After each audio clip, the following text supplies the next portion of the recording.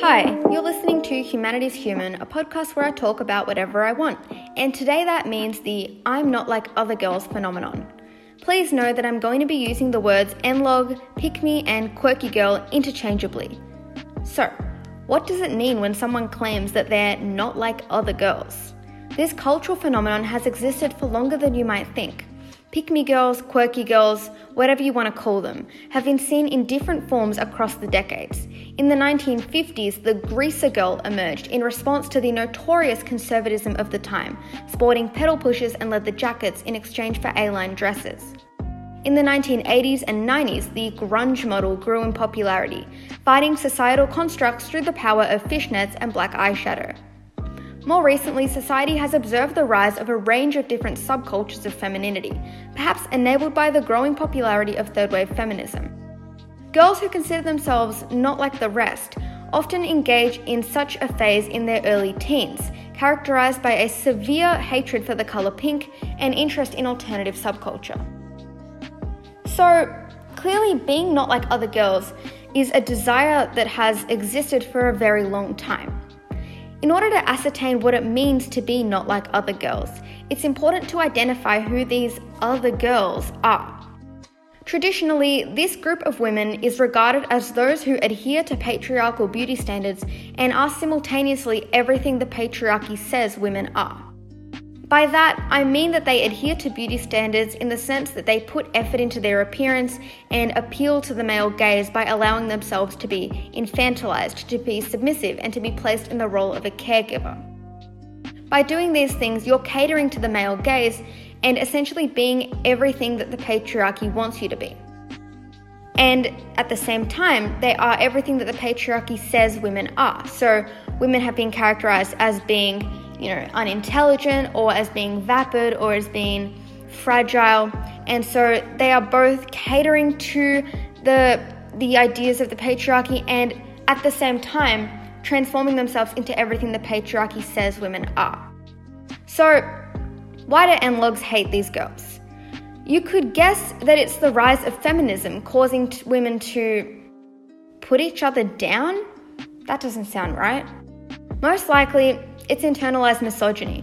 With the rise of feminism, we can see why this is a problem. Not to mention, we all have, no matter how quirky we are, an internalized male gaze. The male gaze is the act of depicting women and the world from a masculine, heterosexual perspective that presents and represents women as sexual objects for the pleasure of the heterosexual male viewer.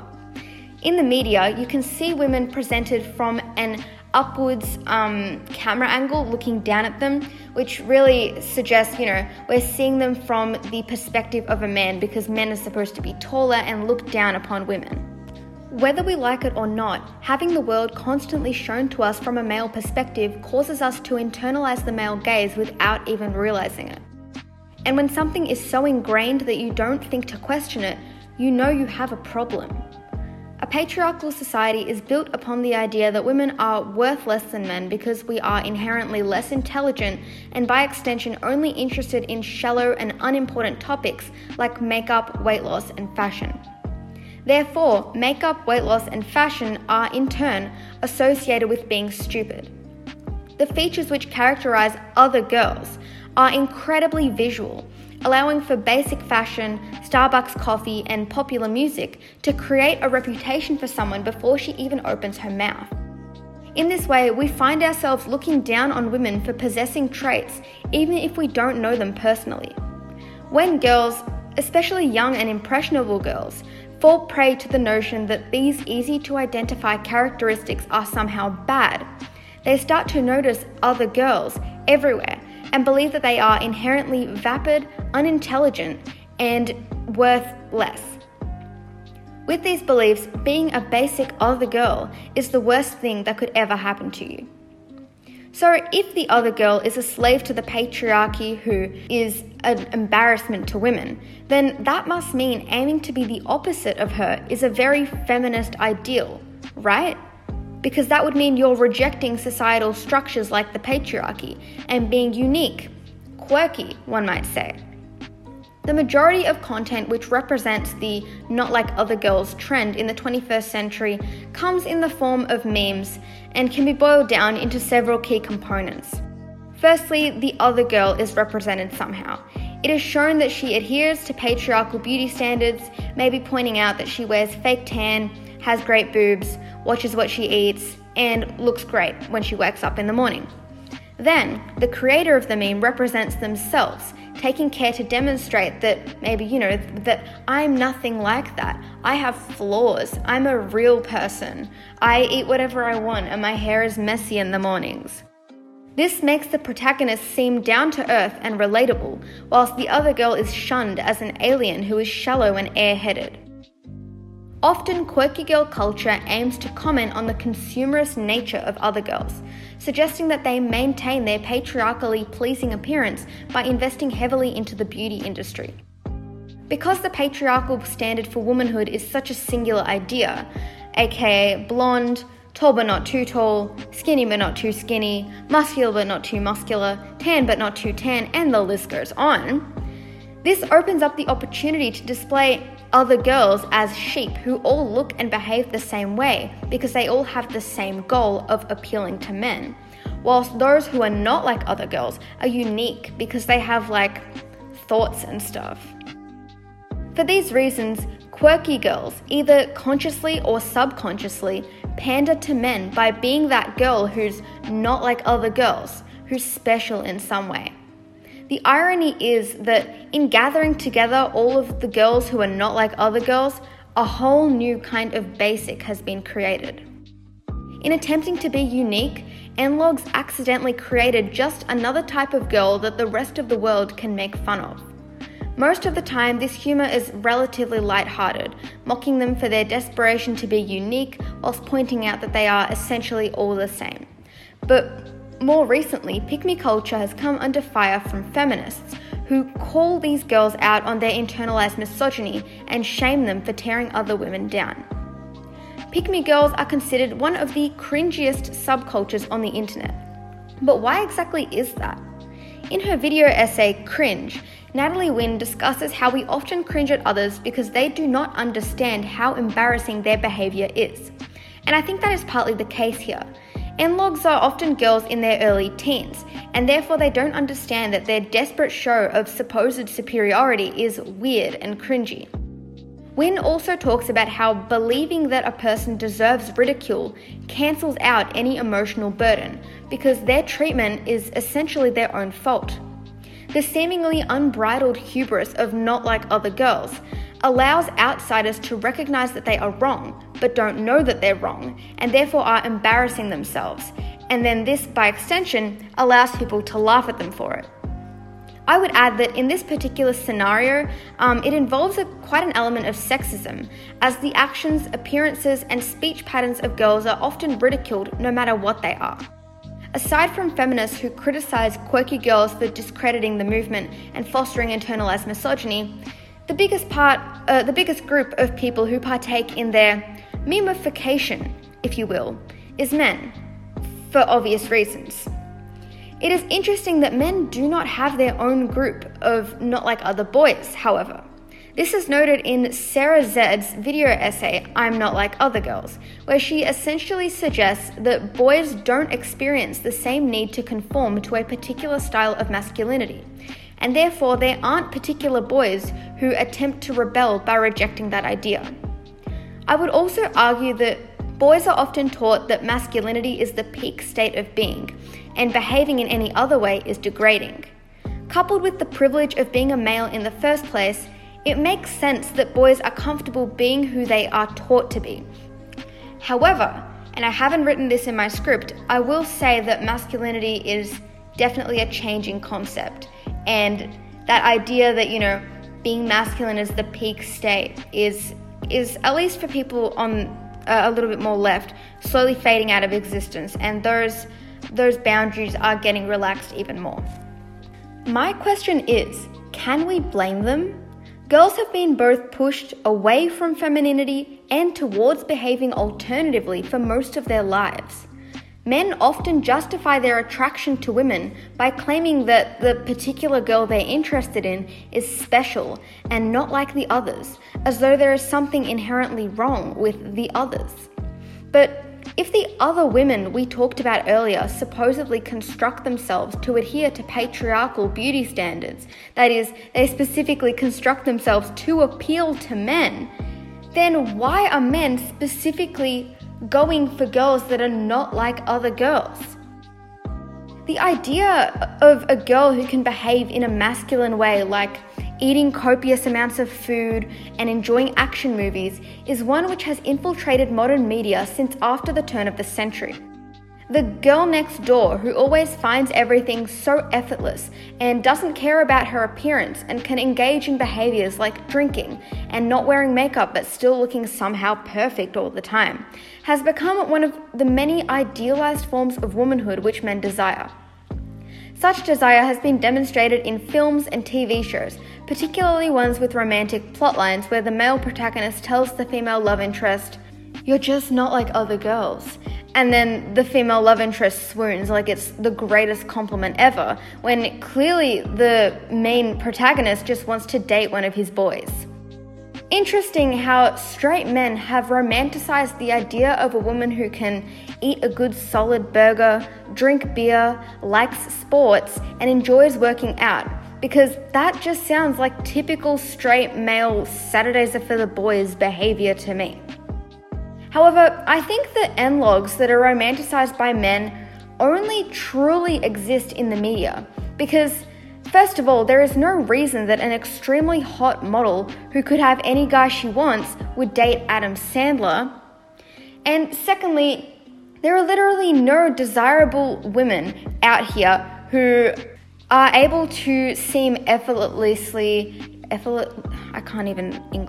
who are able to seem effortlessly beautiful and attractive without shamelessly putting down other women or degrading their intelligence or purposely seeming ditzy and childlike in order to appeal to the male gaze. For many girls, the media plays an extremely important role. It fosters internalized misogyny. We love that. Of course, it all begins with the gender binary that is enforced through children's toys. The fact that pink girly toys like dolls and play makeup encourage far less mental stimulation and problem solving than boys' toys like puzzles and tool sets already connotes that girls are less smart. Male-targeted toys often involve careers like race car driving or being a builder, whilst female-targeted toys involve passive behaviors. Growing up, insults like you throw, run, hit, scream, jump, whatever, like a girl, are quite common and clearly demonstrate that doing anything like a girl is an inherently bad trait. Therefore, it makes sense that girls could find a kind of satisfaction in shunning everything feminine and thus being not like other girls who continue to participate in feminine behaviors that have been demonstrated to be somehow lesser to masculine behaviors.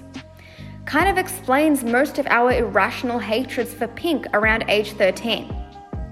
Along with the idea that femininity means pink comes the idea that femininity means stupid. Therefore, people are taught to associate the two. That if a girl is interested in the color pink or makeup or anything else traditionally feminine, then she must also be unintelligent. This kind of dichotomy becomes very popular in high school, where girls who have grown up with this kind of messaging directed towards them believe you can pick only one of two options: being pretty or being smart, marrying a rich man or being a rich man. It rarely occurs to us that you can do both.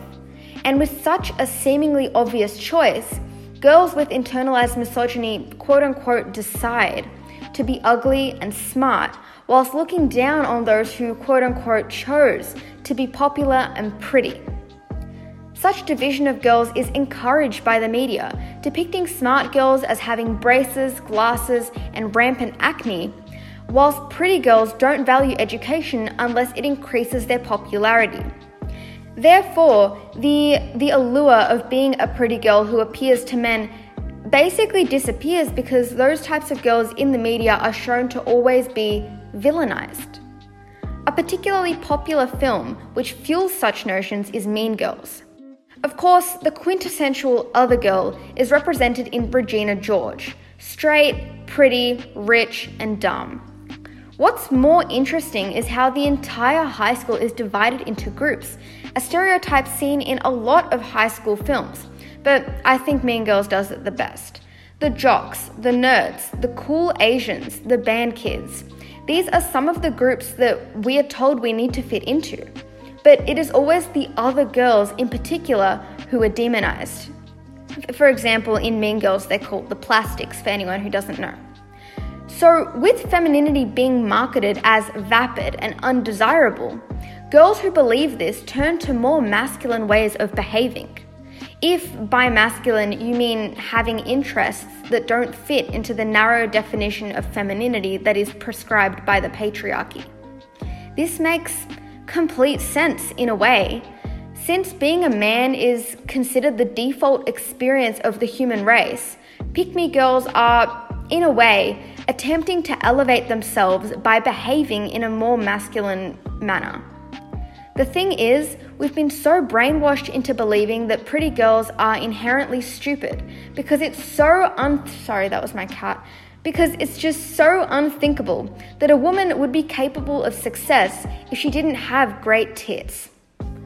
You don't think Instagram models budget for their lip fillers? You think they make $5,000 per post just because they have an hourglass figure? Anyone can be hot, but it takes brains to be successful in one of the most cutthroat industries in the world. Social media has given rise to a new way to criticize other girls, especially when they profit from their appearance. With no payment for entry, people find that they are the product in social media, and women capitalize off this. Women have always been reduced to their parts, and now when we see them profiting off of even just that, it makes us mad because we can't stand to see a woman in power. In the past, pick-me girls have been so brainwashed into thinking that other women are airheaded and stupid that they think they're the only ones in the world with complex thoughts and emotions, and that's really, really sad. The NLOG trend is especially harmful because whilst it boasts an encouragement for individuality, it actually stifles that very idea.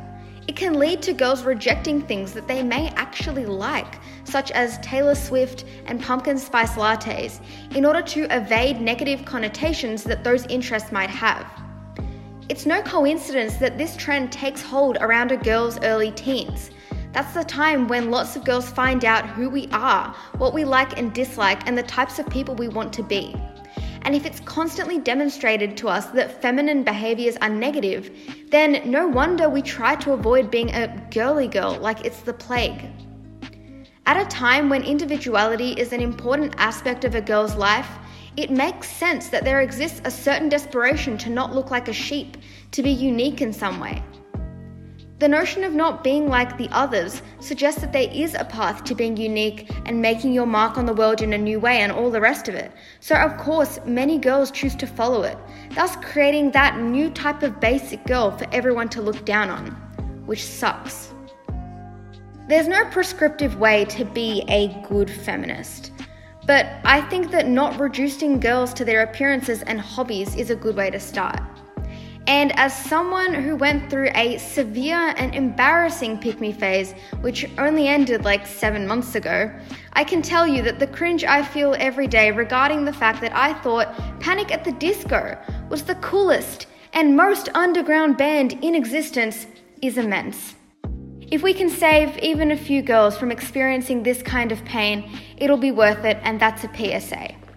At the same time, we should probably also save them from thinking that fake tan and nails decrease a person's value. Alright, that's all for today. Thank you for listening.